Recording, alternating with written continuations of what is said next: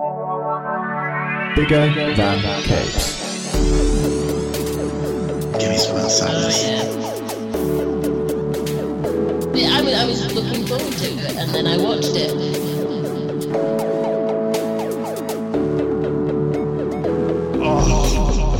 Right.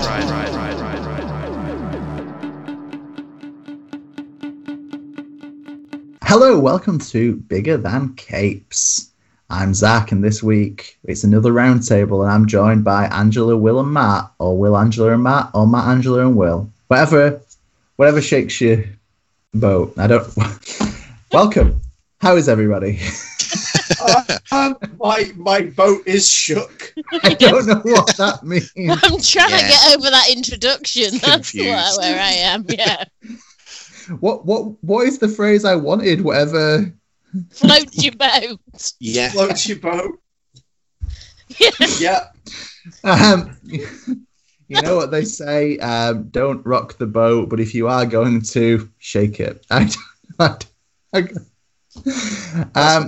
That's what they This has been an incredible first minute. I'm having an okay. Good episode, everyone, and we'll see you all next week. Yeah. And remember, So, Zach, what are we doing this week? This week we are going to be talking about alternative superhero universes. If you've been following our website, biggerthancapes.com, or our Twitter, @biggerthancapes, or our Instagram, @biggerthancapes, or our Facebook, Bigger Than Capes, we've been doing a few little articles, or epically long articles also available about alternative superhero universes, and we're going to round those up a little bit and really dig into the deets of all that stuff. I know it's something we're all quite into, I think, and that's fair. Absolutely. Yeah. So we're going to really crack open the less known superhero universes. Yes. I'm already having fun.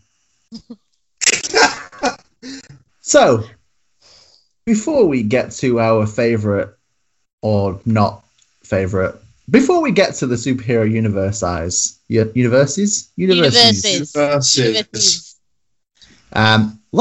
say a little something about our lovely sponsors, Travelling Man.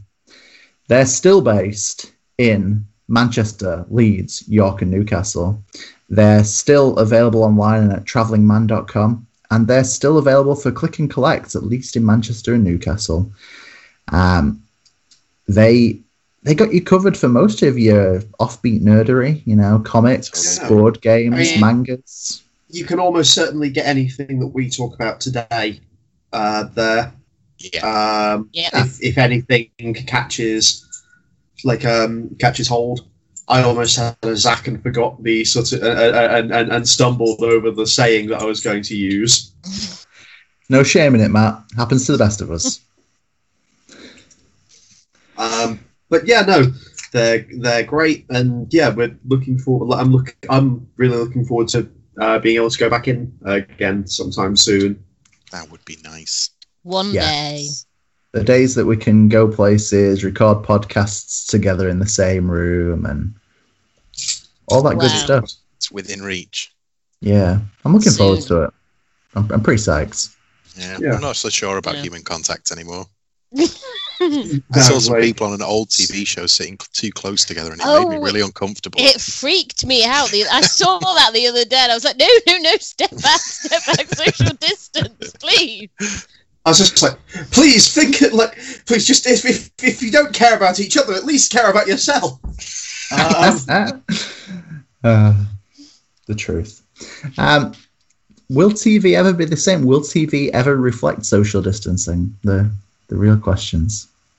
I think if you watch the soaps, I think it already has. The soaps do, the soaps are hilarious. Yeah. There's like a trailer from EastEnders, I think, where she said, get away from me. And I'm like, he's already 2 meters away from you. How much further away do you want him to get? Yeah, and to be fair, if a show is bad enough, everyone keeps a social distance anyway. Social distancing with television is just called getting cancelled. The ultimate social distance. And on that bombshell, Will, if you're feeling confident, would you like to get us started? Absolutely. So, my alternate superhero universe is Astro City. I say my, like I own it. It's all you, Will.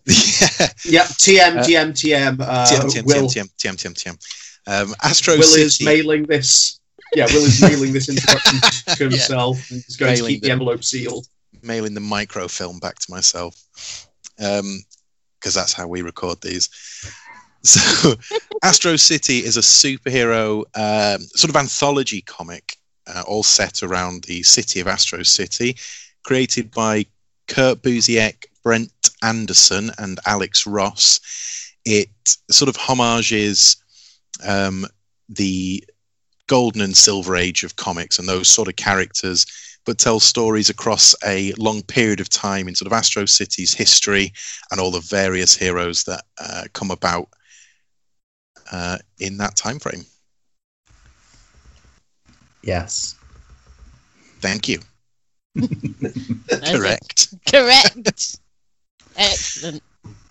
So, like, I don't have much experience with Astro City. It's like the only one of these that I've only read a tiny bit of. And I'm like, it's an instance where whenever I've spoken to anyone, like, especially when I was coming up sort of into, like, getting into reading comics again, kind of in the mid 2000s after falling off for a little while, for a couple of years, like, it was an immediate recommendation from, like, everyone, and for some reason I've just never really dived in as much as I'd like to. Are there any particular stories in there that you'd recommend? Although it doesn't necessarily run to a kind of chronology, I would probably just start from the beginning. It's all good stuff. I particularly like, there is a kind of 2-trade running story in the middle called The Dark Age. Yes. And I remember people saying that took about 12 years to come out. Oh yeah, it comes out so slowly. But that was really ace. But it does involve a lot of characters that I think you're expected to have learnt about in the run up. I really like how it takes all of those kind of classic concept characters and tends to put them in these sort of one-shot little ideas. I thought that it's kind of like, what's that Superman Alan Moore issue for the Man Who Has Everything? Yeah. And it's kind of that one-shot issue that has nothing to do with the broader continuity, but tells you something about the characters without it being all punches. Astro City just feels like a consistent comic of that kind of storytelling. It's like disseminating the heroes. Always tells you a story that tells the audience something about that character. A lot of the time, the viewpoint is from just citizens of Astro City, just the people watching the events take place. Some characters exist for an issue and then are gone and they just never come back. Some is set really far in the past. Some is set in, at least when it's written, modern day. It's rad. It's just got everything you would want in a superhero universe. So it's a lot of like high concept dissection, kind of the premises, but in a kind of Silver Agey type of way. Like it's still fun and bombastic. It's not very serious and grim. But it always presents you a story that gives you just an insight into the workings of AN character. I think it benefits massively, and we're going to touch on this with a lot of the stuff we talk about today. It benefits massively from not being tied down to what a more mainstream universe would be. I think the fact that it's Silver Age characters cut free from the kind of Silver Age baggage is one of the biggest strengths of Astro City. I think the fact that you can tell us stories that are essentially about Superman, but without the problem of having to worry about Superman or any of those kind of things. I think that's something that is really good, and I think it's good for it sounds dumb, but it's like, yeah, that whilst one of the strengths of something like Marvel and DC is the history, I think when you bail on all of that and have just freedom, you can ultimately tell any story rather than worrying about telling stories that make sense in 60 years worth of continuity. I think both have their strengths. Like Astro City only really works because of the original, more like Poe-faced versions of these, I think, that are kind of concentrating on continuity. So it has to have that to bounce off it. Yeah, and I think if you read Marvels, which is also Kurt Busiek, you kind of see the opposite side of this coin, because it's a dissection of, maybe not even a dissection, but it's a retelling of all of the Marvel universe. But I think by comparison, you kind of see the benefit of history in Marvels versus the benefit of not having that history to draw on in Astro City.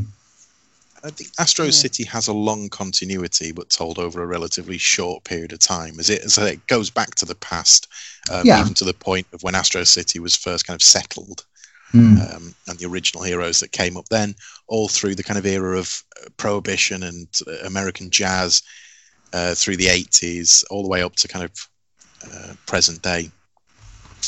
But it doesn't. It replaces those heroes. Those heroes come and go. And unlike Marvel, which sort of asks you to accept that the Punisher has fought in the Vietnam War, the Iraq War, probably World War II at some point within his kind of storytelling, you just have to accept that the last 60 years have been condensed, and you either do or you don't. But Astro City just says, well, if that happened and that character existed in that time frame, then that's simply how it was. Yeah. I got a lot of love for that. Yeah, it's refreshing to not have all that, to not have to need to have all the baggage that comes with, I have to keep this character in continuity because history, because it sells. It's like, no, I just want to tell these stories with these characters, and they have a story, and then that's it. I'm just telling their story, and there's no pressure on them to exist outside of that story. Absolutely. I think it's also great that we can get like full volumes or full story arcs, at least, about characters that wouldn't get any time. Like, is it Steeljack who gets just a real good story arc about an old criminal trying to reform, but nobody will sort of take him in. Nobody will accept him. He's sort of like Colossus, is completely covered in metal, but can't turn it off. Yeah. And as his age, like his metals become wrinkly, and every time he tries to do good, he just sort of ends up accidentally in a criminal plot and seems to get caught red-handed. And it's kind of farcical, but also very sweet, of this old man just trying to make amends for his kind of past sins. Yeah, and I don't know where else you would get that story, if I'm honest. No. One of my other real favourite character beats, which hopefully isn't too spoilery, but it's quite far back, is there's one character who goes far into the future and then is jumping to points earlier in the story. So as you are reading the story in a forward timeline, he is appearing from later and later in the story. So his first appearance is his latest appearance for him, and therefore he knows the most about what's going on at the end. And as they keep meeting him, he knows less and less about what's happening, and they have to fill him in. And it's a super cool concept. Yeah, definitely is. I have to ask, do you have a favorite hero or character design from Astro City? Because there is a wealth of that. I feel like this is a question that's going to come up all through this episode. So yeah, I think I really like how the Samaritan's cape is done. It's like strapped to one shoulder and then his waist. Yeah. And then his wrist as well, like he's got a bit on his wrist. Yeah. So he always kind of pulls it right, kind of a Centurion style cape. I really like the Confessor as well, a weird gothic vampire version of Batman. I was going to go Confessor and Hanged Man, which I think both of which are incredibly like goth of me. So I'm sorry. Hanged Man's really cool. I tell you, a design I do like, which is sadly a bit short-lived, is the Mock Turtle, who makes his appearance in Steeljack's story. Yeah, and his design is awesome as well. But the Alex Ross covers and all of these characters in like full painted covers are just exceptional. Yeah, I don't know if it exists. It should exist. There should be just like an Astro City book of all the covers, like an art book. Yeah, that might be what you would call it, Angela. But like your opinion, yeah, you know. I do feel like I have an obligation to mention. I have a friend called Richard, right, and he recommended Astro City to me every single time I saw him for what felt like a couple of years. And I had this great moment where after like not reading Astro City, where I finally got to go, man, I've read Astro City and you're right, this is like the best thing. So yeah, I think, shout out to Richard. He runs one of these like podcast, YouTube, Twitch show things. Whatever this is, called the D20. Yeah. Called the D20 Future Show. So if you're a D&D kind of RPG kind of person, check that out. And his opinion on comics are all right as well. I guess. Whatever. I just remembered Looney Leo. Sorry, before we move on. a cartoon lion mascot who comes to life and runs a nightclub. God, that comic's good. Yeah.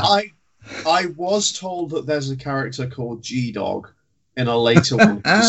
G-Dog's the best. Like a corgi, and that looks cool. That is superb. That looks like a really good design. It's got a bit of a like real sentimental tearjerker moment in that story as well. Yeah, it has a dog in it. Of course it's going to. Is it going to make me cry if I read it? I don't think full on weeping, but you might shed a single tear. A single tear, but just leave it to run all the way down. That type of crying. Dramatic tear.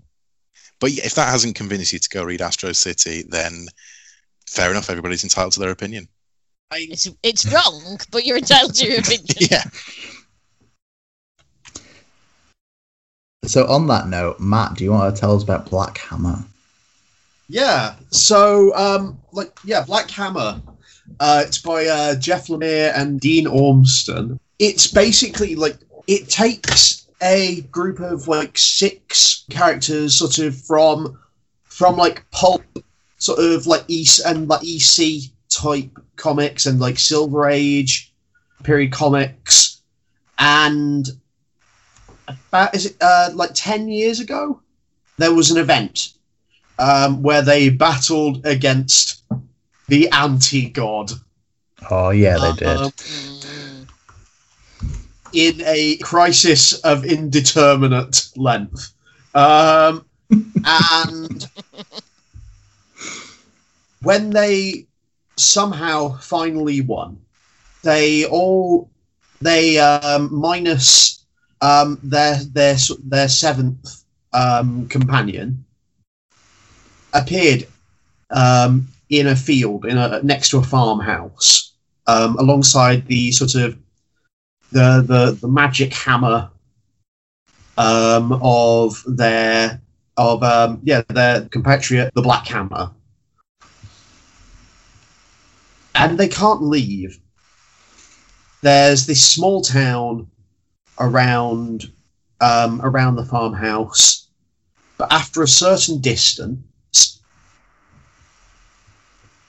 you don't know what happens. Probes have been sent out, but nothing comes back. Like the 6 characters on there are Abraham Slam, great, Golden Gale, who's like your sort of Mary Marvel type, Barbalian, who has my favourite name of any of them, which is Mark Marks. Like, because obviously he's you like crossover of like he's literally like Barbalian, the warlord of Mars, and his name is Mark. So he's Martian Manhunter meets like John Carter, and like you have Colonel Weird, who is like your Adam Strange sort of East, but also like EC, like science fiction kind of character, and his robot buddy Talkie Walkie, and like EC horror sort of Crypt Keeper, analog sort of Madame Dragonfly. Yeah. And it's about them basically like dealing with this new life that they're all having to live, and the mystery of what happened, and some of them desperately kind of wanting to leave and return to normal, whilst for others they're happier here than they were before. It's a really interesting book, like, to me, because it relies in some way on like you having some of the language of superhero comics, and like the cultural cache. Like Abraham Slam like has like a Dark Knight Returns issue. Madame Dragonfly has like a Crypt Keeper issue. Like there's all these sorts of things, and like the characters are more than that sort of are a lot more than that sort of shorthand, but it's a useful shorthand to have. It allows the book to do more with the characters because you have that base understanding. Like Colonel Weird is like an interesting one in the sense of like he's basically dealing with like time displacement, sort of dementia, ostensibly. Because he's essentially split between multiple kind of dimensions, ostensibly. Like his consciousness is never sure quite which one he's inhabiting at any given time. Yeah, where or when he is. Yeah, like Golden Gale, is stuck now back in the body of that she had when she was a child. Like she's been aging backwards, ostensibly, like after a certain point, using her powers, and like is stuck back at this. And this is just a side thing, but I love Black Hammer's backstory and sort of design ethos, because like his whole backstory is ostensibly but with like Afrofuturism, as part of like the design aesthetic. Like it's like it's like Kirby fourth world 4 sort of stuff, but like with massive sort of amounts of like African inspiration in some of it, like whilst melding it with that sort of fourth world 4 like aesthetic as well. It's really cool. I think while the similarities of both Black Hammer and Astro City sort of relying on those archetypes to play off, I think that they go about it very differently. Yes. Whereas Astro City sort of continues the pomp of the Silver Age, I think Black Hammer embraces the modern age of comics and grounds these characters. As you say, you've got Golden Gale, who is a 50-year-old woman who wants to drink alcohol, smoke fags, and get laid, but she's in an 8-year-old's body and is forced to go to school every day to continue this sort of lie that they're a normal family. Yeah, every year in the same grade for 10 years. Yeah, Barbalian is secretly gay, but sort of can't tell anybody because it's at least is set in a sort of proto 50s 60s age. Where obviously it's a very sort of small town conservative feeling place. I think even in his backstory as well, when he first comes to Earth and disguises as a policeman and eventually makes a pass at his partner, and it sort of ruins his life as this identity that he'd formed. And I think you get these very complicated stories for these archetypal characters rather than it being a continuation of what they did. It's almost like the natural conclusion of where they have to end up. Yeah, and it builds it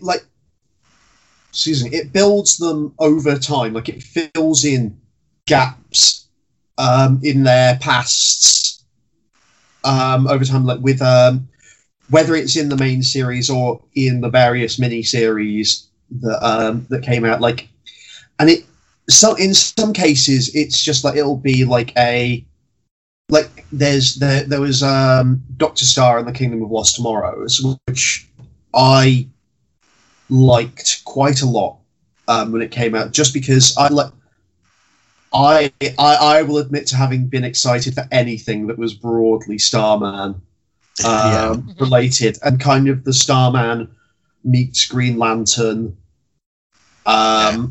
sort of thing. And it was like it was a thing that had been loosely talked about with one of the other characters, and then it just was like, hey, let's just go and see what happened to this character. Who were they? With that, and I'm glad that it's one of these things where it's like, I'm glad that they were confident enough to do these little side stories that are totally, like, you don't ever need to read them. Like, they are just extra material to flesh out kind of the world. But they do really enrich it when you read, like, when you go back and see little things in the main series, and you kind of know more about certain characters. Also, there's one of the old villains on the main world was called Sherlock Frankenstein, and that rules. That's a great name. But as you mentioned, Dr. Star there, who has had to be renamed Dr. Andromeda. Yeah, in the most, like, let's homage comics way, there was a legal battle over a name of a comic book character. Yeah, which I think is incredibly apt for a comic homaging old superheroes, to have a kind of Captain Marvel style. Legal tussle. Captain Marvel, Superman. Yeah. Thing as well. Like, yeah, there's all sorts. I love it. And yeah, it, unlike with Astro City, like, they're both books that dissect these characters, but like, whereas Astro City is these anthologies, it's like this anthology where it's like lots of shorter stories, like you were saying. This is a more with occasional steps outside of the main story. This one tends to run as a whole. Yeah, there's always a central mystery of why are they on Black Hammer Farm? How did they get there? Why can't they leave? And that is the driving force at the centre of the book, isn't it? But you just get all of these satellite stories around it. Yeah. I think there's definitely a progression, though. I think after volume 2, so issue 12, I think we move off of the farm. So and I know that there's a relaunch happening anytime now. So we've since the end of the main Black Hammer series, we've seen is it Skulldigger and Skeleton Boy? Skulldigger and Skeleton Boy, yeah. Colonel Weird Cosmogog, Barbalian Red Planet. I'm not sure if they're out yet, but Black Hammer Visions was supposed to have started. Yeah, we are a couple of issues into Black Hammer Visions, I think. And then I think Visions Black Hammer 2 is out soon. Is that one coming out soon? And then Black Hammer Reborn, I think, is going to be probably the relaunch. We're getting back to just one central title, which I think is going to be interesting. I think the additional books have been really good. I think Dr. Star, Dr. Andromeda, sorry. I was a big fan of Quantum Age. I don't know if it just had the dumbest ending. I'm not going to give anything away, but it had the exact dumb ending that I needed it to have as well. So Quantum Age was Legion of Superheroes style. Yeah, future heroes. But I've just got a lot of love for the creative teams that have come in for all of these books. I think Jeff Lemire is a great kind of key creator, and then the other writers and the other artists that have come in along the way have all been good additions. God, I love Black Hammer. I think, if I'm not mistaken, am I right in saying that Dean Ormston, did he have a stroke or an injury that meant he couldn't draw or some reason, struggled to draw at least at the same pace? And I think that's initially why a lot of these other artists came in. Yeah. David Rubin, I think, is probably the most makes the most appearances otherwise. But you have Wilfredo Torres, Max Fiumara, Matt Kint. Matt Kint. Matt Kint. Yeah. And others. Gabriel Hernandez Walter on the Barbalian. That's true. Which is ace. But yeah, I think it is a book of sort of variety, but because of its core story and its core set of characters, I don't think you ever lose that central thread. I think it always does well to pull you back onto the main continuity when it needs to. Yeah, it's nice that it has that main continuity, but then it has all these little bits that sort of branch off that you don't need to read them, but if you do read them, it enriches the main branch of continuity. Yeah, exactly. It helps that the branches are also really high quality. Like, the worst thing about reading a big event and reading all the tie-ins is that sort of 60% of the tie-ins are just bad comics. They're just poorly made. So the fact that basically every tie-in has its own thing to say, I think is great. It's like every single one has its own little voice, and it's like I'm not disputing a thing. I can hear Matt rumbling. No. All I was going to say was that I somehow missed that there was a James Stokoe cover to one of the issues. Okay. There we go. Sorry to interrupt your point for that, Angela. That's fine. Fine. I don't know where it's gone. I'm going to have to find it again now. Somewhere here. There was a point when I started this. I'll come back to it. I'll find it. Yeah, I'm distracted now. But it's clear that all the creators, they all have, everyone who's been involved has a love of what this series is trying to do. Yes, definitely. Which is nice. They're not people who've just come on and like, yeah, you're going to write that tie-in, or you're going to write that, or you're going to draw that, or whatever.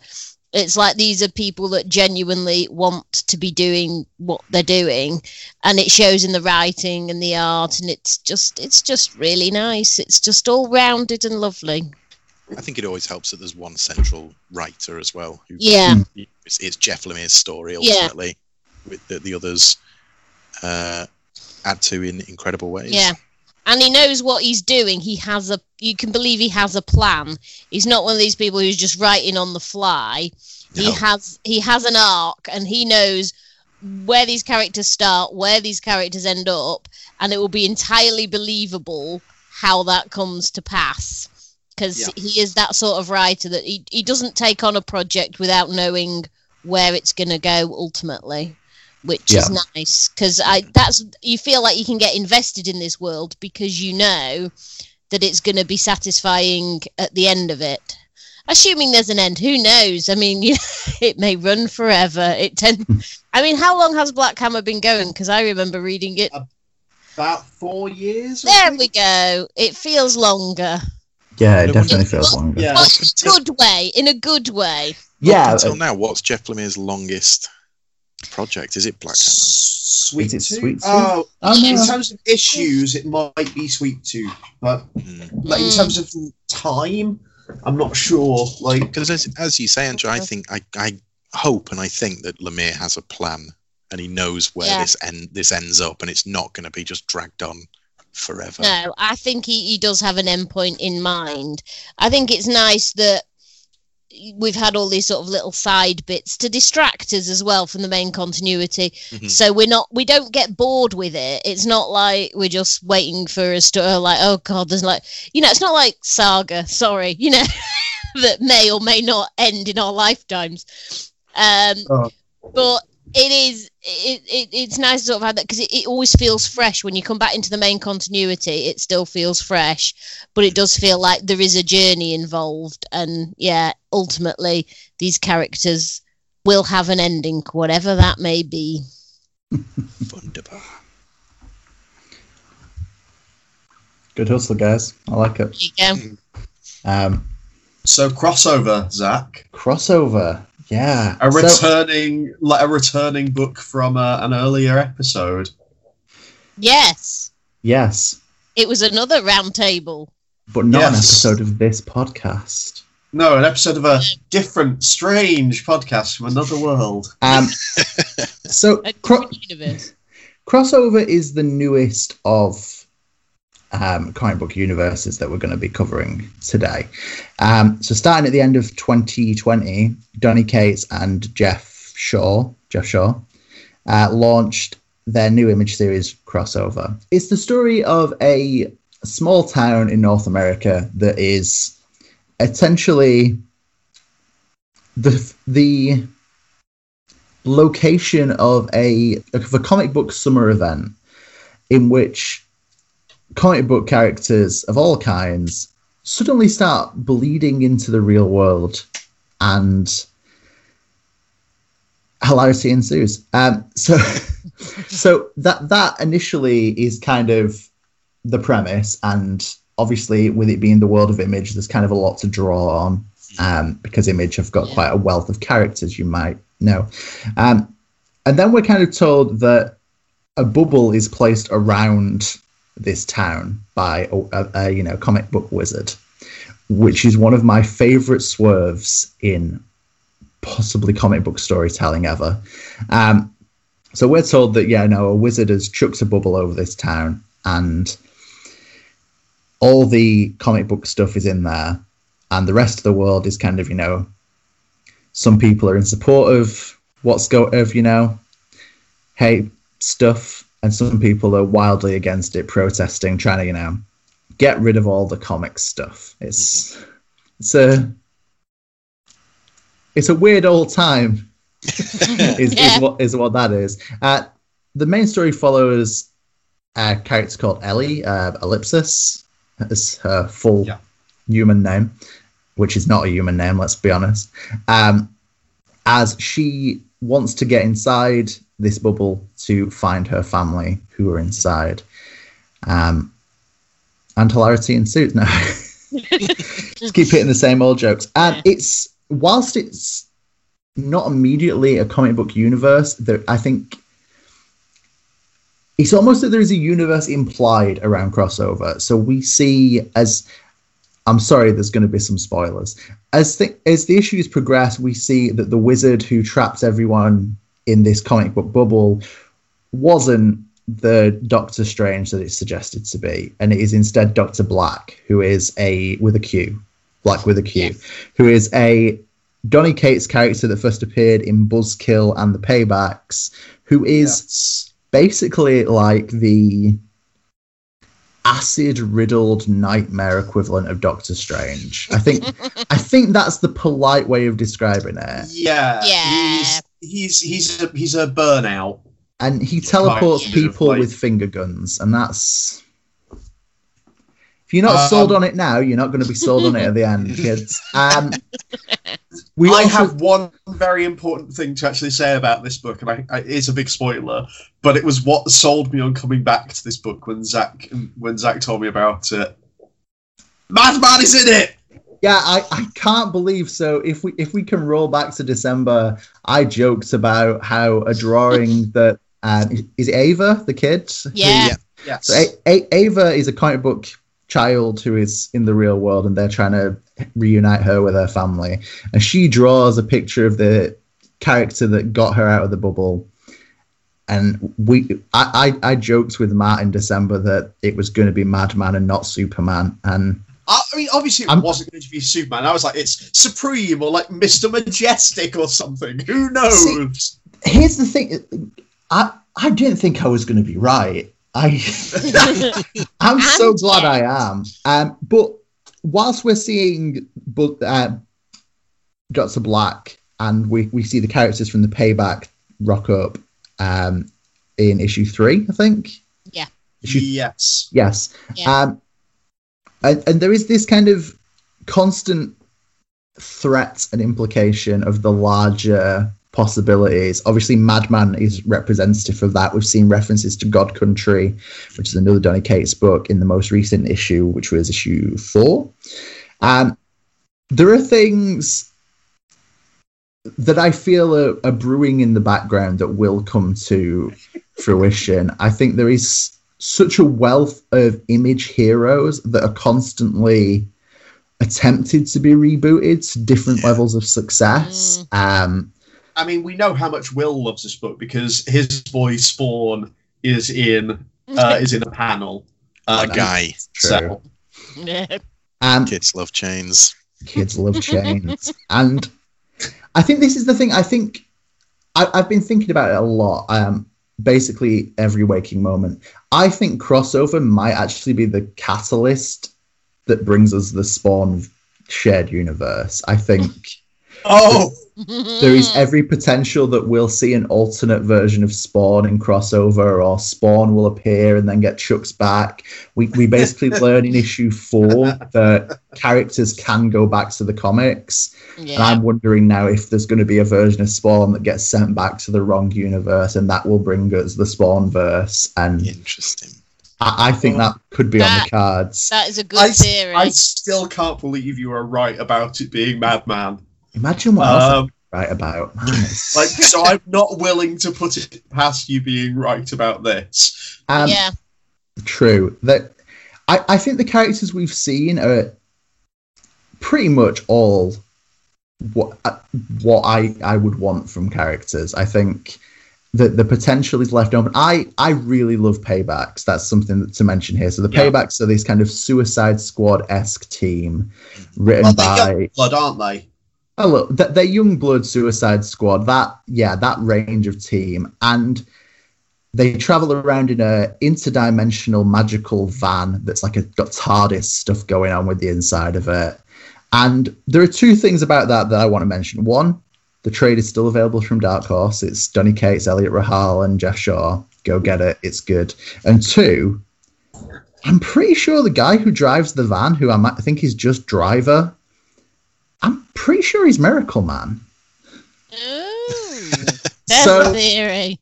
Which was teased in the Paybacks, and I'm kind of curious now. Like, was crossover always on the cards? Was there always this? There was a master plan. Donny wants to shuffle in all the heroes he can get the rights to, and here we are. Maybe. Yeah. Just while we're on the point of Paybacks, I just want to run through the team names because they're pretty excellent. We've already had Dr. Black with a Q. You have Blood Pouch, Super 90s, Miss Adventure,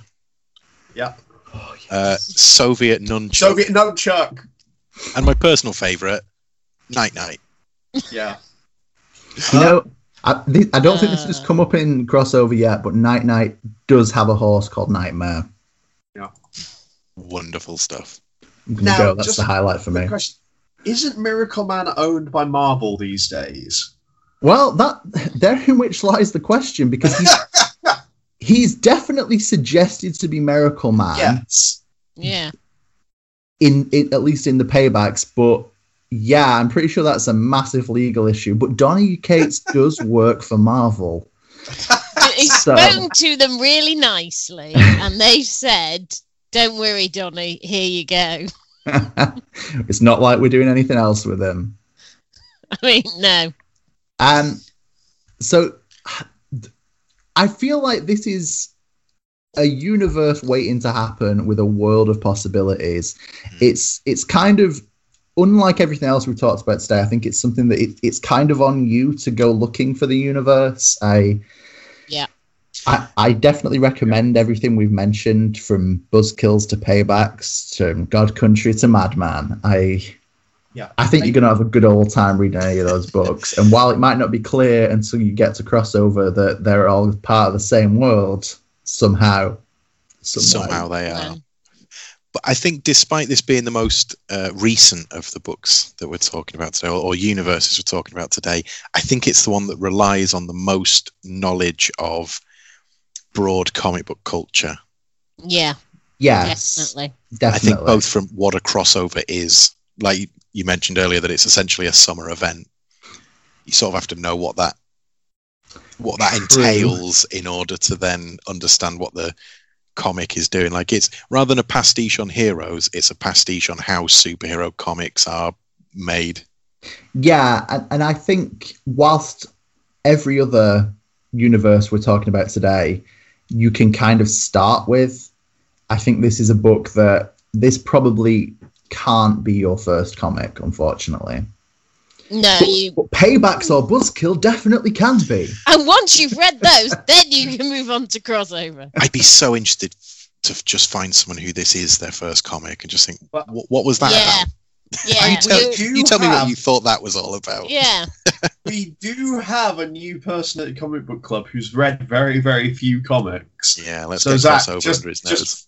I'll just dump the issues on his doorstep and just wait. Can you imagine somebody without that background knowledge seeing that picture and thinking, "Oh man, Superman's going to be in this book," and then Madman, and then they open, then they change to open the page, and Frank Einstein shows up.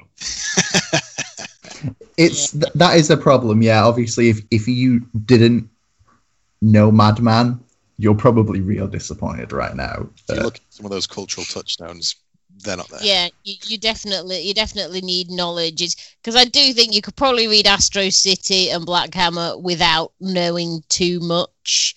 Yeah. You wouldn't perhaps appreciate it as much. I don't know, maybe you would, but though they benefit from knowledge, but you don't need the knowledge. Whereas Crossover, you need the knowledge, or there's no. Yeah, you could read it, but you'd just probably be quite baffled.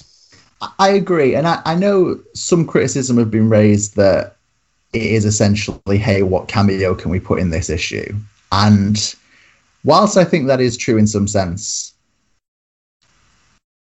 they're all cameos I really like. So I think normally I'd criticize this, but these are cameos that appeal to me. Yes. I'm the target audience for these cameos, guys. It panders to you. Yeah. I think it's really easy, though, to boil things down to their core concept and make anything sound ridiculous. Yeah. So just say, this is just cameo after cameo. So, well, yeah, but it's fun, so just enjoy it. Not everything has to be have a huge message or be a masterpiece. It's nice when they do, but sometimes stuff's just fun. Yeah. And I think crossover is a lot of fun. It's fun. I also, I've downplayed it where it's not been the focus, but I am interested in Elle's story. Ellie's story. Ellie, yes. What's going on? And I'm interested in the kind of family drama of is she going to find her parents? Is Ava going to find her parents? Is that guy that's also in it? What's the guy called? Otto, the comic book store. Yeah. Or the other one. The kid. Ryan Lowe. Ryan Lowe. There we go. Son of the preacher, man. Is Ryan gonna do something with his magic gun? Is Otto gonna get his shop back? I mean, it was awfully on fire. It was, sure. Something has just dawned on me now, and I may be completely off base, but do you think that her name Ellipsis may be a very subtle reference to Brian K. Vaughan's character Ampersand as having punctuation as your given name? It could well be. a Also- very subtle reference. This is something else, but a question that Ellipsis does raise. Well, no, a question that's occurred to me because of Ellipsis. If she can get away with just wearing a domino mask all the time, just like, Why can't you? yeah, can I do that? Yeah. Because Do you think you can get some with prescription lenses in? Oh, that'd be great. Yeah. That'd really confuse Perfect. people at work if I had like prescription domino masks. When you go into Yeah. Specsavers and say, "Can you make these bulletproof?" But like, yeah, I'm really Seriously. worried about being shot right in the eye. I mean, yeah. Need the best So yeah, protection. legit question. Can I get away with just domino mask and hoodie all the time? Because I think that might be my Well, fashion. I'm I going to say think yes, but you'll that's- never know whether that's just me setting you up. I think it's all down to you, Zach. You'll never know until you try. Yeah. About Personal the choice. swagger. And we'll make sure to take lots of photos. As long as Though, to there be are fair- pictures. To be fair, everyone's wearing masks at the moment, so you Double wouldn't stand up, out. baby. Yeah. As I've previously mentioned with Will on the Shadow episode, I did try to make the pulp detective image work for me in like about 2015, and I'll tell you that. Oh, didn't that go was great. way later than I thought you were going to say. Yeah, it was. I thought you were gonna say upsettingly In recent. high school. No. High school, I had many phases. The longest running was I just tried to be Raven for a while, and I Yeah. went to school with a kid who, shortly after The Matrix, just spent the next 6 years as Neo with his long leather jacket. I mean, I have the long leather jacket. It was Of course you essential to the pulp detective character I portrayed. Yeah. However, I did get it in about 2004 because I was a huge wrestling fan, and The Undertaker is hella Yeah. cool. Not as cool as Raven, though. No, I think my sitting around sixth form wearing a leather jacket with a flannel shirt tied around my waist, just sulking, was saying quote the Zach Nevermore. it wasn't a hit with the teachers, but I'm pretty sure I was cool. Yeah, you sat there, Secret. you refused to wrestle. You were just a prick. You knew that My secretly equivalent in the teachers' lounge, they're saying, "Man, that's Zach. What a cool jacket!" Yeah, when All the teachers. it was like Yeah. it all got a bit much when you crucified one of your classmates, and that caused Kurt Angle to almost not take up professional wrestling. the blood That's the sacrifice thing. was a bit fun. Yeah. In pro wrestling, you can, sit around and make Perry Saturn wrestle your matches for you. But if you sit around sixth form and like try and get, I don't know, One of the other, a try and get one of your mates to do art school class for you. prodigy to do art for you, yeah. Yeah, it didn't really work that way. Yeah. They didn't want to do the art because they weren't going to win a championship, and the teachers wouldn't accept that was a substitute for me. And the worst So, yeah. part is, like, I doubt that the kid you asked could have put your teacher in the rings of Saturn. True. I feel we have descended rapidly from talking about crossover. You brought up wrestlers. Into a different wrestling sort I of a like. crossover. So, does anyone else have anything they'd like to add to crossover, or should we? Yes, it's very good. Read it, but you should have read something before you've read it. Yes. Nailed it. Spend the Yeah, next like 15 I years say, catching it's up the- on comic book history, and then It's And then you're good.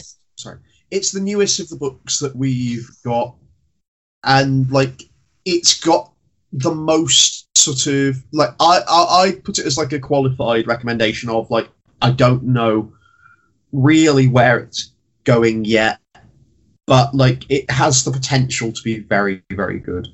So my only question is, maybe the opposite is true of what we said earlier, and I think for some people you are going to come to crossover, and maybe you're coming from Donny Cates' other work, and you know what? Maybe this is the book that makes you want to go and pick up Madman, and maybe this is the book that makes you decide that you do want some Spawn, or you do want to check out Glory or Supreme if you can find it, or other books from Image past. Maybe this. So yeah, maybe this is something that's gonna hook you into the larger world of Image heroes. Oh, Zach, when and they Spawn. have when they have like the crossover with the Brandon Graham version of Prophet, that's when we know that this book was meant for me, because it's got Madman and Prophet in it. That's gonna be top tier.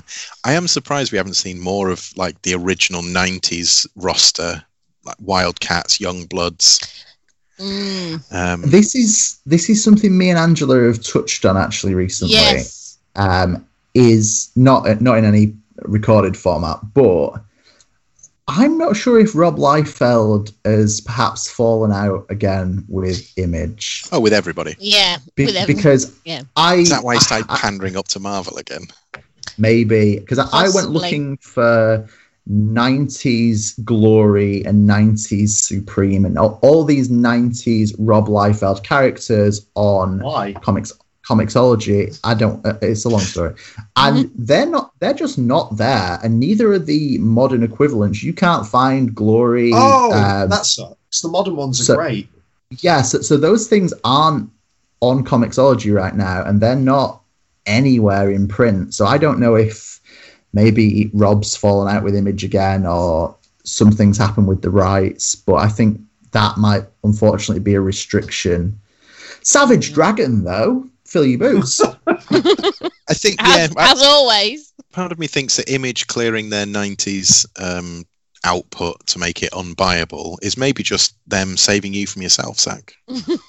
I'm not going to lie. When I realised that the only way I can read the 1990s run of Supreme is to buy it in single issues on eBay, there was a little glimmer of absolute relief. Like divine intervention. If I was to start, having some kind of religious beliefs, I think that would be it. That somebody somewhere went, absolutely not. No, Zach does not need 1992 Supreme. Let's just. What the Alan Moore run is? Matt, I've been looking at it. I can get that. I can get the first couple of issues of it in a bundle with the first couple of issues of every single Image book Alan Moore took over for about 13 quid on eBay. And I say this not in anything but the truth. It is some of the horniest singles covers I have ever seen. I am looking some of these up right now, and you might be right. There's a lot of vascularity. That's such a good word. And very 90s. Look, in your spare time, don't tell anyone you're doing it, and I mean, whatever you need to do. Yeah, it's on a podcast now for the world to know about Zach's problems, but Don't do it, kids. Back to Will then for Invincible. Okay, so the next one we're going to talk about is the Invincible universe, which is written by Robert Kirkman of Walking Dead fame and originally by the artist Cory Walker, but has majoritively been drawn by Ryan Ottley of recent Amazing Spider-Man fame. It follows the story of Mark Grayson, who is the son of Omni-Man, the Earth's sort of greatest hero, and it follows his life as he sort of learns to get powers and becomes part of teams and has a family, goes through lots of twists and turns, but it is one long, continuous story, really just about Mark Grayson and his lifetime as a superhero. That was incredibly concise, considering how I described crossover and how Matt described Black Hammer. Well done. Yeah. Thank you. Discuss. So, like, one of my I've said it to you guys before, but like one of my favorite descriptions I've ever heard of Invincible is that it's Spider-Man as Superman. It's like your sort of Superman level sort of power, sort of alien on another world, but teenage problems, school sort of friendship groups, and stuff like, and family problems, and stuff. It's really like the best of both of those things kind of brought together, when the book is at its best, which is like, I prefer I like early Invincible a lot. And I don't just mean like before the sort of the big event, like the big initial sort of shake-up event. I mean, like for longer than that. Like, because it does a lot of really fun things with that premise, like the idea of like, so what if Superman was Spider-Man? What if what if we had this character but having to actually sort of deal with these issues and not being able to just ignore them and like be independently wealthy, or anything like that, like be able to just like just sort of ignore them and stuff like, so like there's all sorts of fun stuff that goes on in those like first 7 or 8 volumes maybe of Invincible. It's still good after that, but it begins to feel like a very different book, and that's not a bad thing. The book does evolve. See, I think that is its strength. I like that concept that you get those teenage years, you get that kind of Spider-Man in high school dealing with powers, and then once that's done, it just keeps going, and he grows up and he becomes an adult and he starts a family of his own, and he has bigger and different problems. I guess not bigger, that's unfair, but he has like it is bigger problems, and it's about, as he grows up, about looking for more systemic ways to change things, and actually like that becomes a big thing later on, is about addressing the problems at their core rather than just punching your way through them. I would say that of the books we've spoken about so far, Invincible is probably the most traditional superhero comic, in as much that it is the story of kind of origin, gaining powers, fighting villains, and it doesn't do so tongue-in-cheek.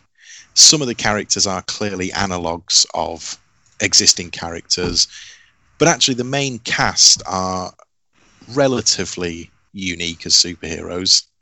I mean, obviously being able to fly and punch stuff really hard is pretty universal, but in the most part, they're not direct sort of pastiches or homages.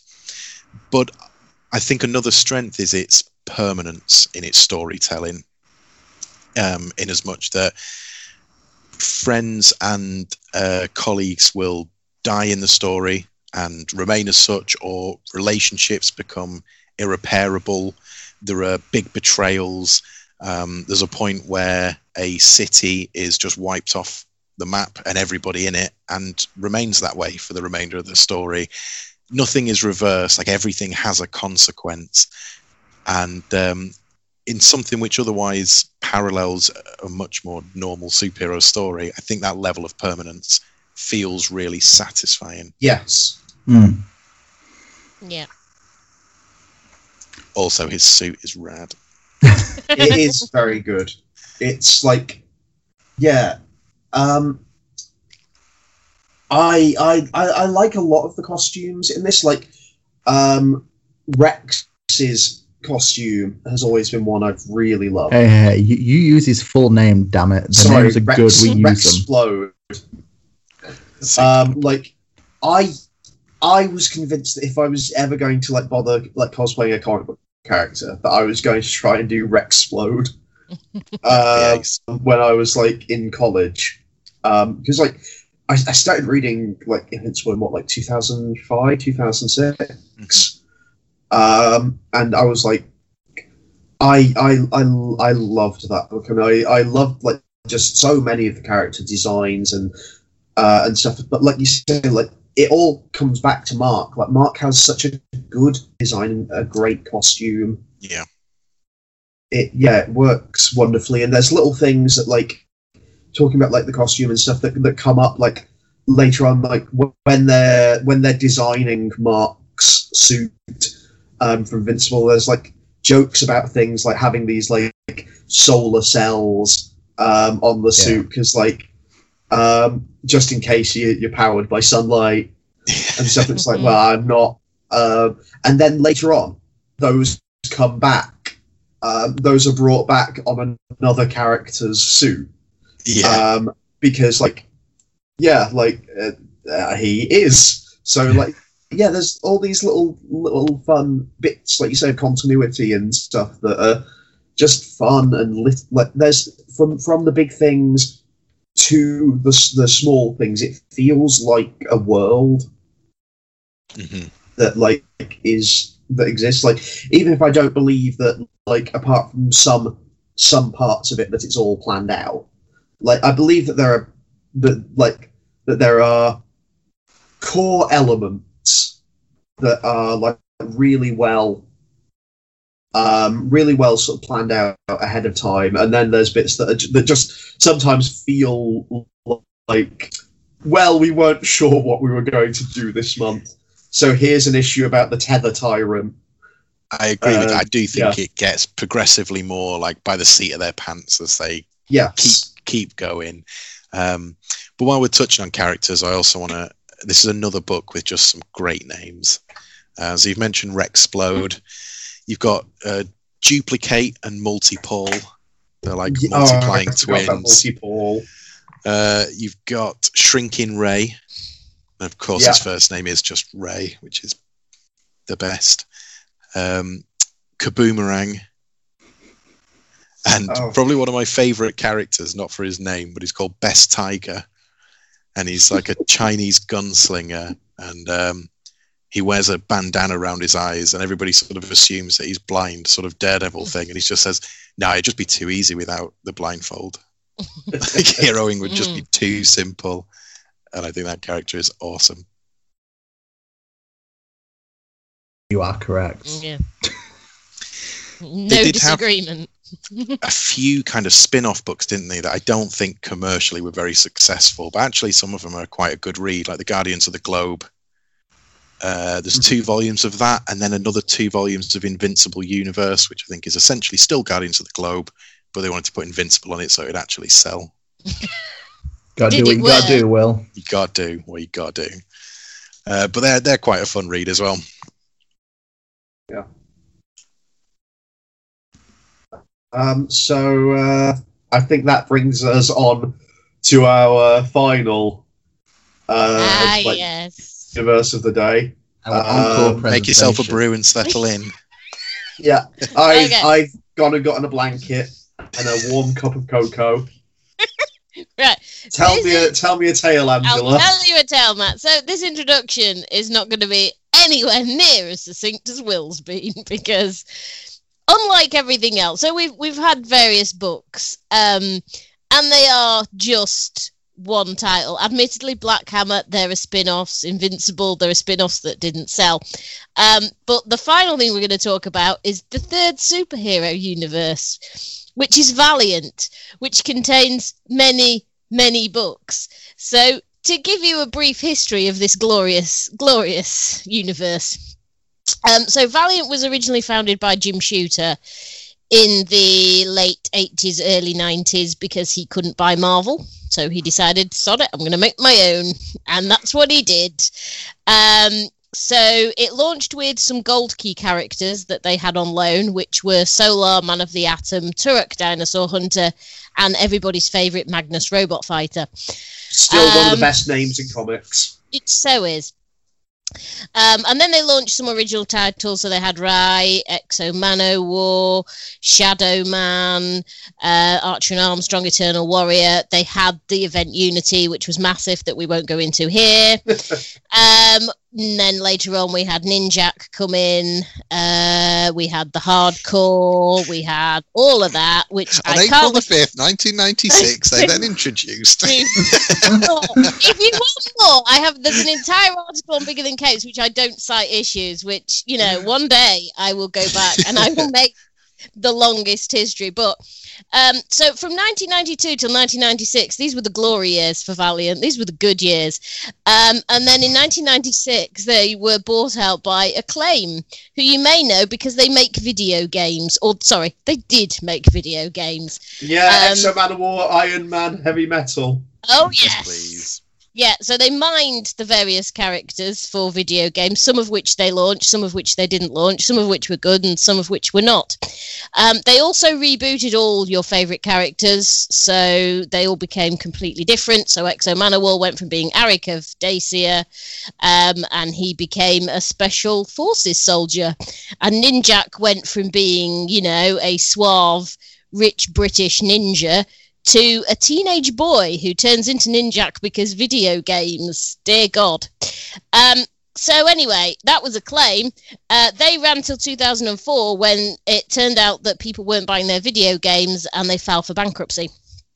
And Valiant was lost to us. However, in the mid-2000s, a group called Valiant Entertainment, led by, and I'm probably going to pronounce his name wrong, so I will have to be careful. I can pronounce his first name, but not his second name.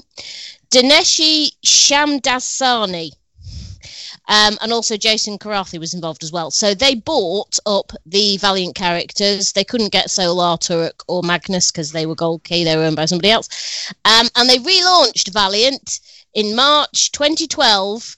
They announced the return of Valiant, and they were going to have the summer of Valiant, and they relaunched with all your favourites. So Exo Manowar, Bloodshot, Archer and Armstrong.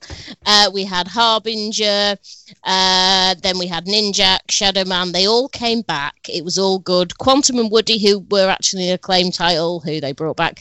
There were various writers involved. So you had Robert Vendetti.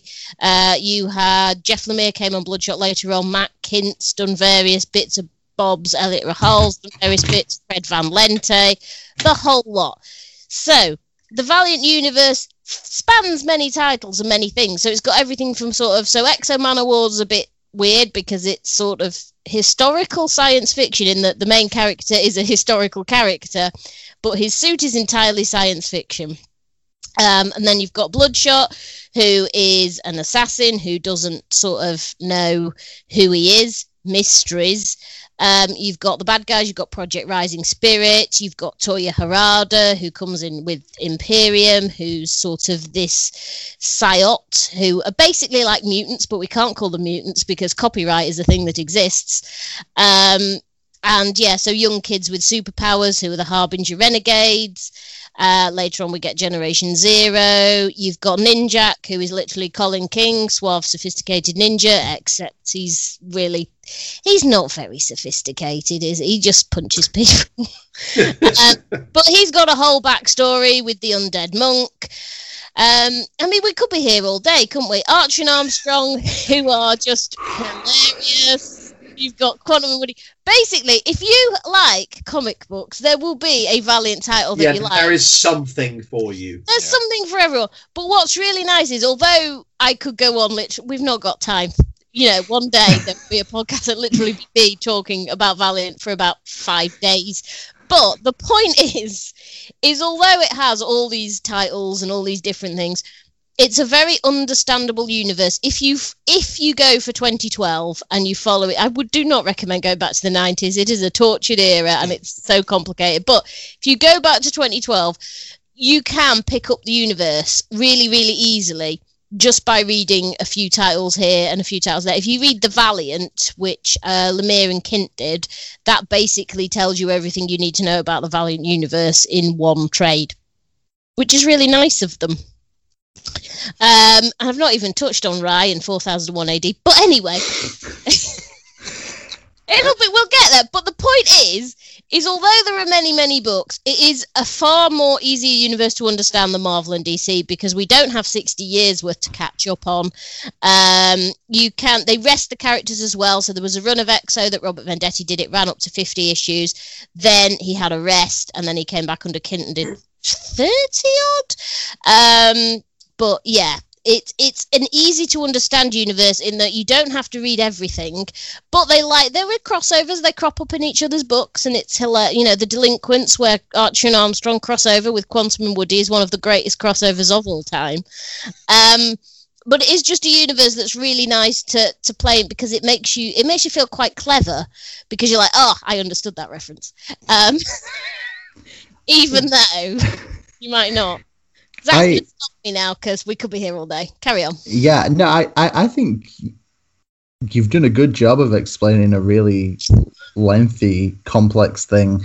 I think you were very right. I think there is something satisfying about knowing that you can pick up every volume of Valiant from 2012 through to now, and you can read everything and you will catch up, and there are enough natural breaks for you to say, hey, I want to read all of this universe. I know I didn't start until probably 2015, I think. So I know at that point I started with Quantum and Woody and never thought that I was going to read all of Valiant. I thought, hell, I didn't even think I was going to read all of Quantum and Woody. I read one trade, and well, here we are. I think I've read.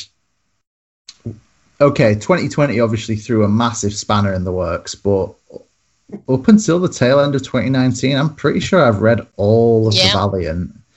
And it is kind of a slippery slope because you start with something like Quantum and Woody, and then whatever you want, whatever you're interested in, there probably is a book for you. I know I went from that to Dr. Mirage and the Valiant, and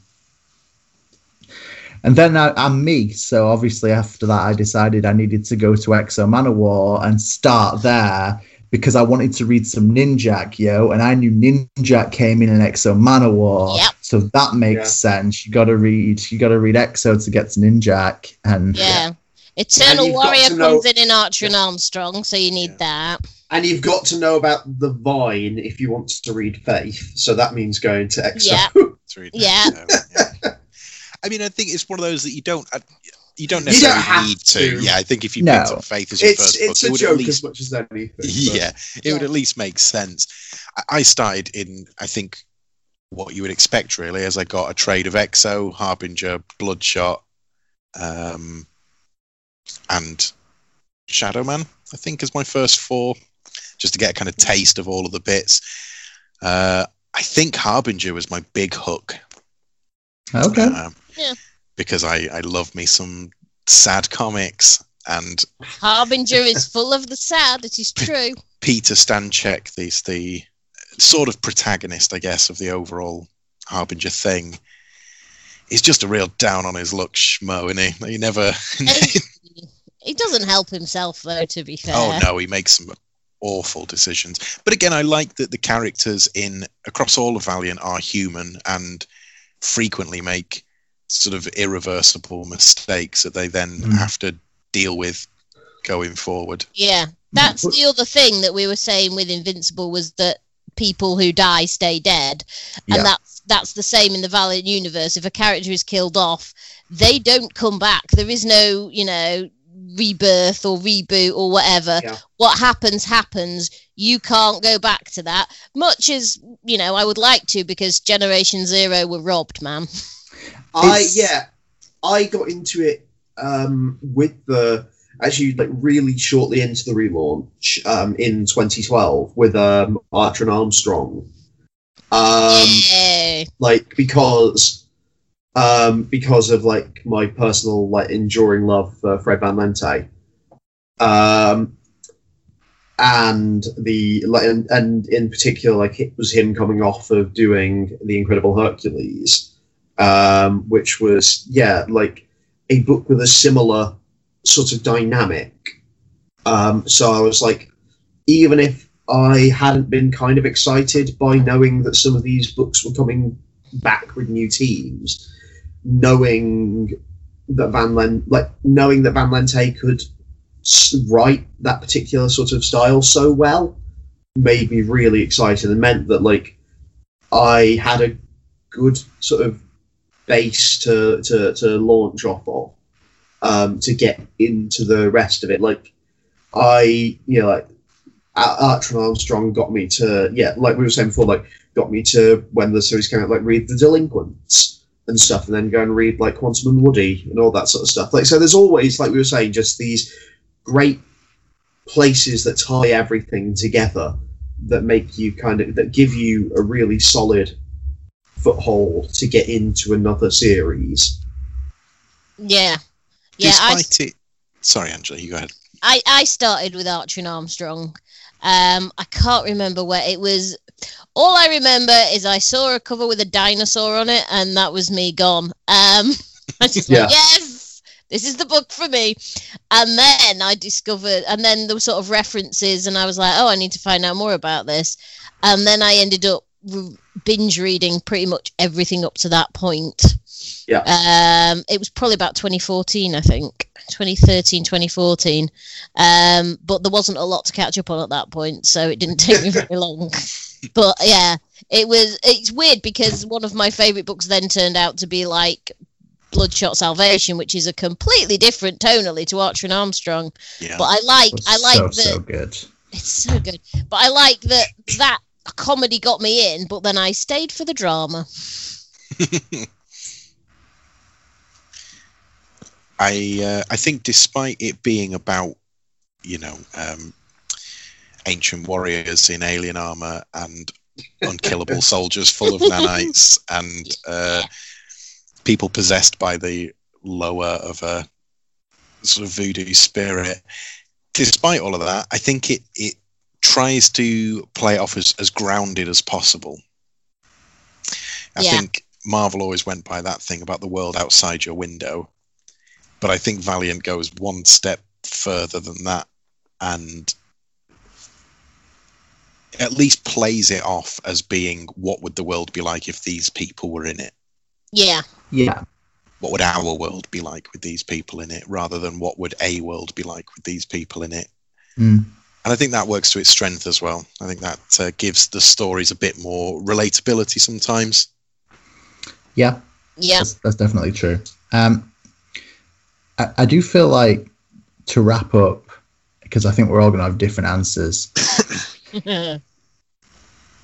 So for each of us, if you had just one, or maybe two, I'll allow two. I have two. Starting points for Valiant. Oh, what would they be to recommend? Well, I think my first would be Harbinger 1. Like, I think Harbinger itself is a decent series, but then also leads into Imperium and the life and death of Toyo Harada. I think Toyo Harada might be my favourite character overall. So I think that gives a big lean in towards Harbinger. Yes. So that's my first choice. I'm going to mull over the other. Sorry, Angela. Go on. I'm gonna mull over my second choice, but my first choice is going to be the Valiant, because it's all there in the manual, as they say, because that does sort of tell, if you don't like the Valiant, you probably won't like Valiant. That is a valid statement, I think. I would say Archer and Armstrong, like the first Archer and Armstrong series, because it's all about all these like mysteries of the Valiant universe. The brothers Anipada tie together so many parts of the universe, and like it's like it's a good central point. And then I'd have to think on my second for a second. So Zach, what's your first? My first, quite predictably, would be Quantum and Woody. Yeah, I would. Whilst I don't think it's the best Quantum and Woody run, I would recommend starting with the 2013 James Asmus. I think it's funny. I think it's ridiculous. I think it's sci-fi at times. But is that the one that has the good Tom Fowler art? It does have the good Tom Fowler art. And if you like that, you're really going to like the kind of Dan Kibblesmith and Elliot Ray Hall run from 2017. Which is excellent. Yeah, so Quantum and Woody would be my first choice. I'm going to just do it all in 2 rounds, and I'm going to go pass this one back to Will now for his second choice. I'm glad, because I've had time to think. On Matt's point, I think Archer and Armstrong is a good choice, because within that first run, it's a complete story that references back to itself. So I think reading all of Archer and Armstrong is quite rewarding in that original kind of run. But my number 2 choice would be, I think, Rye, because it kicks off the beginning of the 4001. Yeah, that's what going first good does for you. It kicks off the sort of 4001 timeline of Valiant, which is, barring a few exceptions, pretty independent of everything else. It has its own set of characters, its own set of kind of spin-off books. And like I say, there are some cameos here and there, but mostly you can read Rye without having any prior knowledge. Yeah. Good. Thanks, Will. Yeah. Good luck. That's what I was going to say. Yeah. Well, Matt picked my second one anyway, which was going to be Archer and Armstrong. So I think we're in the same boat here. I mean, you can echo my. I'll echo it because. See, these is I really love Bloodshot Reborn and that whole run, but I think that benefits more from already knowing the Bloodshot backstory. So, or at least knowing the Valiant. Yeah, at least knowing the Valiant. So, yeah, I mean, Archer and Armstrong have got, because we didn't mention Ivar Timewalker, which we should, because he has a book and it's excellent. Yeah. But yeah, you've got Eternal Warrior comes in, Ivar Timewalker comes in, they meet people, they go places, it sets up stuff that appears in other books. So Archer and Armstrong is really good as an introduction, so I can echo Matt on that one. Yeah.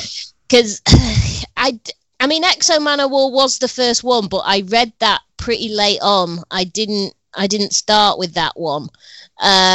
And I don't think that Exo, although he's like the headline character, you know, he's the one they brought back. They got more pre-orders of him in the history of the company or whatever. But Aric's a dick, let's be honest. He's not a likeable soul. You just want to slap him half the time. So I wouldn't... If you want to sort of get a flavour of how they relaunched it, then yeah, but otherwise, no, Archer and Armstrong. Yeah. I can't. I've got to say, I'm just going to defend my boy Aric. I'm into it. Go on, Will. Try. I'm not defending his actions. I'm just into him being a dick. He's like Thor, but with more layers.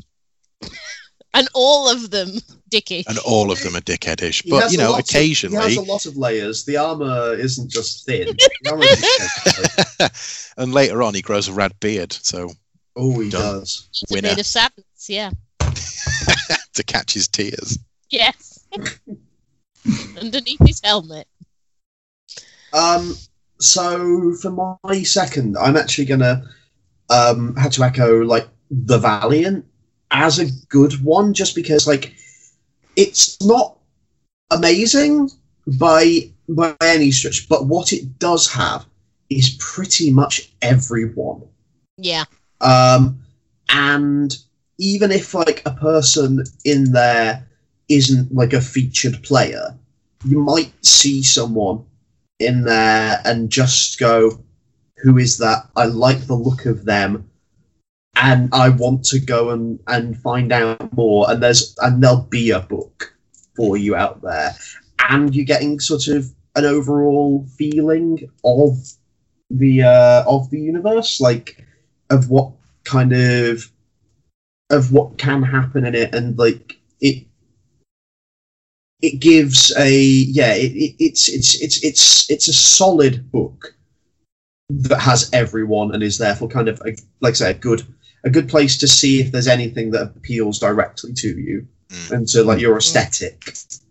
Can I just say, Matt and I have agreed here. This is ground. This is a whole new world. And on this day, the podcast ends. So Zach, See, You're okay. going to agree with Will and say his first one again. No, I'm going to go a different direction. Whilst I think Rye and 4001 is a solid call, I did have a few options here. One of which was going to be Secret Weapons. Oh yeah. However, in the few minutes I've had to think about this, there is one better. So Secret Weapons is a great read, especially if you've read Harbinger and Imperium, but it is a great standalone book as well. But no, it's Divinity. Divinity is... Yeah. Divinity rules. I was going to give a shout out to Divinity, but you got there. Divinity is a Russian cosmonaut imbued with omnipotence, I guess. The power cosmic. Godlike powers. Yeah, he basically, to unfortunately have to reference something else, it is the question of what if Dr. Manhattan wasn't a total dick? Pretty much, yeah. So he has these unbelievable powers and essentially comes back from the outer limits of reality to find a world that isn't the one he left. Much like Exo Manowar, actually, in a lot of ways. But in a far less dickish manner. Yeah, and his whole arc, so there's 3 Divinity series, Divinity, Divinity 2, and Divinity 3. They're all very different. Divinity 3 is an event book within itself where the entire world is reimagined in a world where the Soviet Union went very differently. Divinity 2 is this this story about another Russian cosmonaut who comes back to find the same things that the Divinity found, that stuff ain't right. But above all else, there is a Divinity Zero issue that came out after Divinity 3. It's probably impossible to get. I don't think it's been recollected, but it is essentially Divinity traveling around the world, visiting every single superhero, basically just to check that everything's okay. And it's an intro to, maybe not an intro, but it introduces and shows you the entire Valiant universe, whilst just being quite a nice read. So Divinity in general, but Divinity Zero is just 5 stars. Yeah. It's a good shout. Yeah. So yeah. I think we've nailed it with our Valiant recommendations. Absolutely. It is. And sorry, I was just going to say you can get Divinity Zero digitally, and it is part of the deluxe triple Divinity edition. Okay. If you want to lay down some big books on the big book, if I ever open a shop, is going to be my slogan. Drop the big books on the big book. Then yeah, you can get it in there. That is good to know. I'm glad I haven't just recommended something that is ultimately unattainable to the general public. Yeah. And Zach, maybe we should tell the people about where you might be able to buy all these recommended books. That's right. You might be able to buy all these recommended books at comiXology.com. No, UK for those of you not based in North America. You can pick up a good chunk of these books at Traveling Man. Probably not travelingman.com, considering we've gone quite obscure with some shouts, but call them or email them. They can probably figure some of this out for you. I hope. We've gone for some real deep dives today, but we've also gone for some stuff that is relatively mainstream. I feel like Invincible's going to get a new print any day now for the company in the TV series. Yeah. Yeah, I think most of this is readily available in one form or another. Also, another shout out to ourselves. Good job, guys. For biggerthancapes.com. Head over. There's going to be more articles on alternate universes. As long as we can think of stuff we know about, I guess we'll be writing about it. Yeah. I stand by those statements. So this is the bit where I normally say that, we've been bigger than capes, but we've really not proven today that comics is bigger than capes. We're just obsessed over capes. So Invincible doesn't wear a cape. True. His dad does, though. Yeah. So we've been than capes. Yeah, we've been Angela, the same as capes. Matt. We've been Angela, Matt, Equivalent Will, to and Zach. capes. We've been something than capes. We've been just capes today. And Yeah, I like been that 6-issue Robert Kirkman series that ties into the Invincible universe, Capes. and remember that comics can also be capes. Bigger than capes. Yes. Right. Nailed it.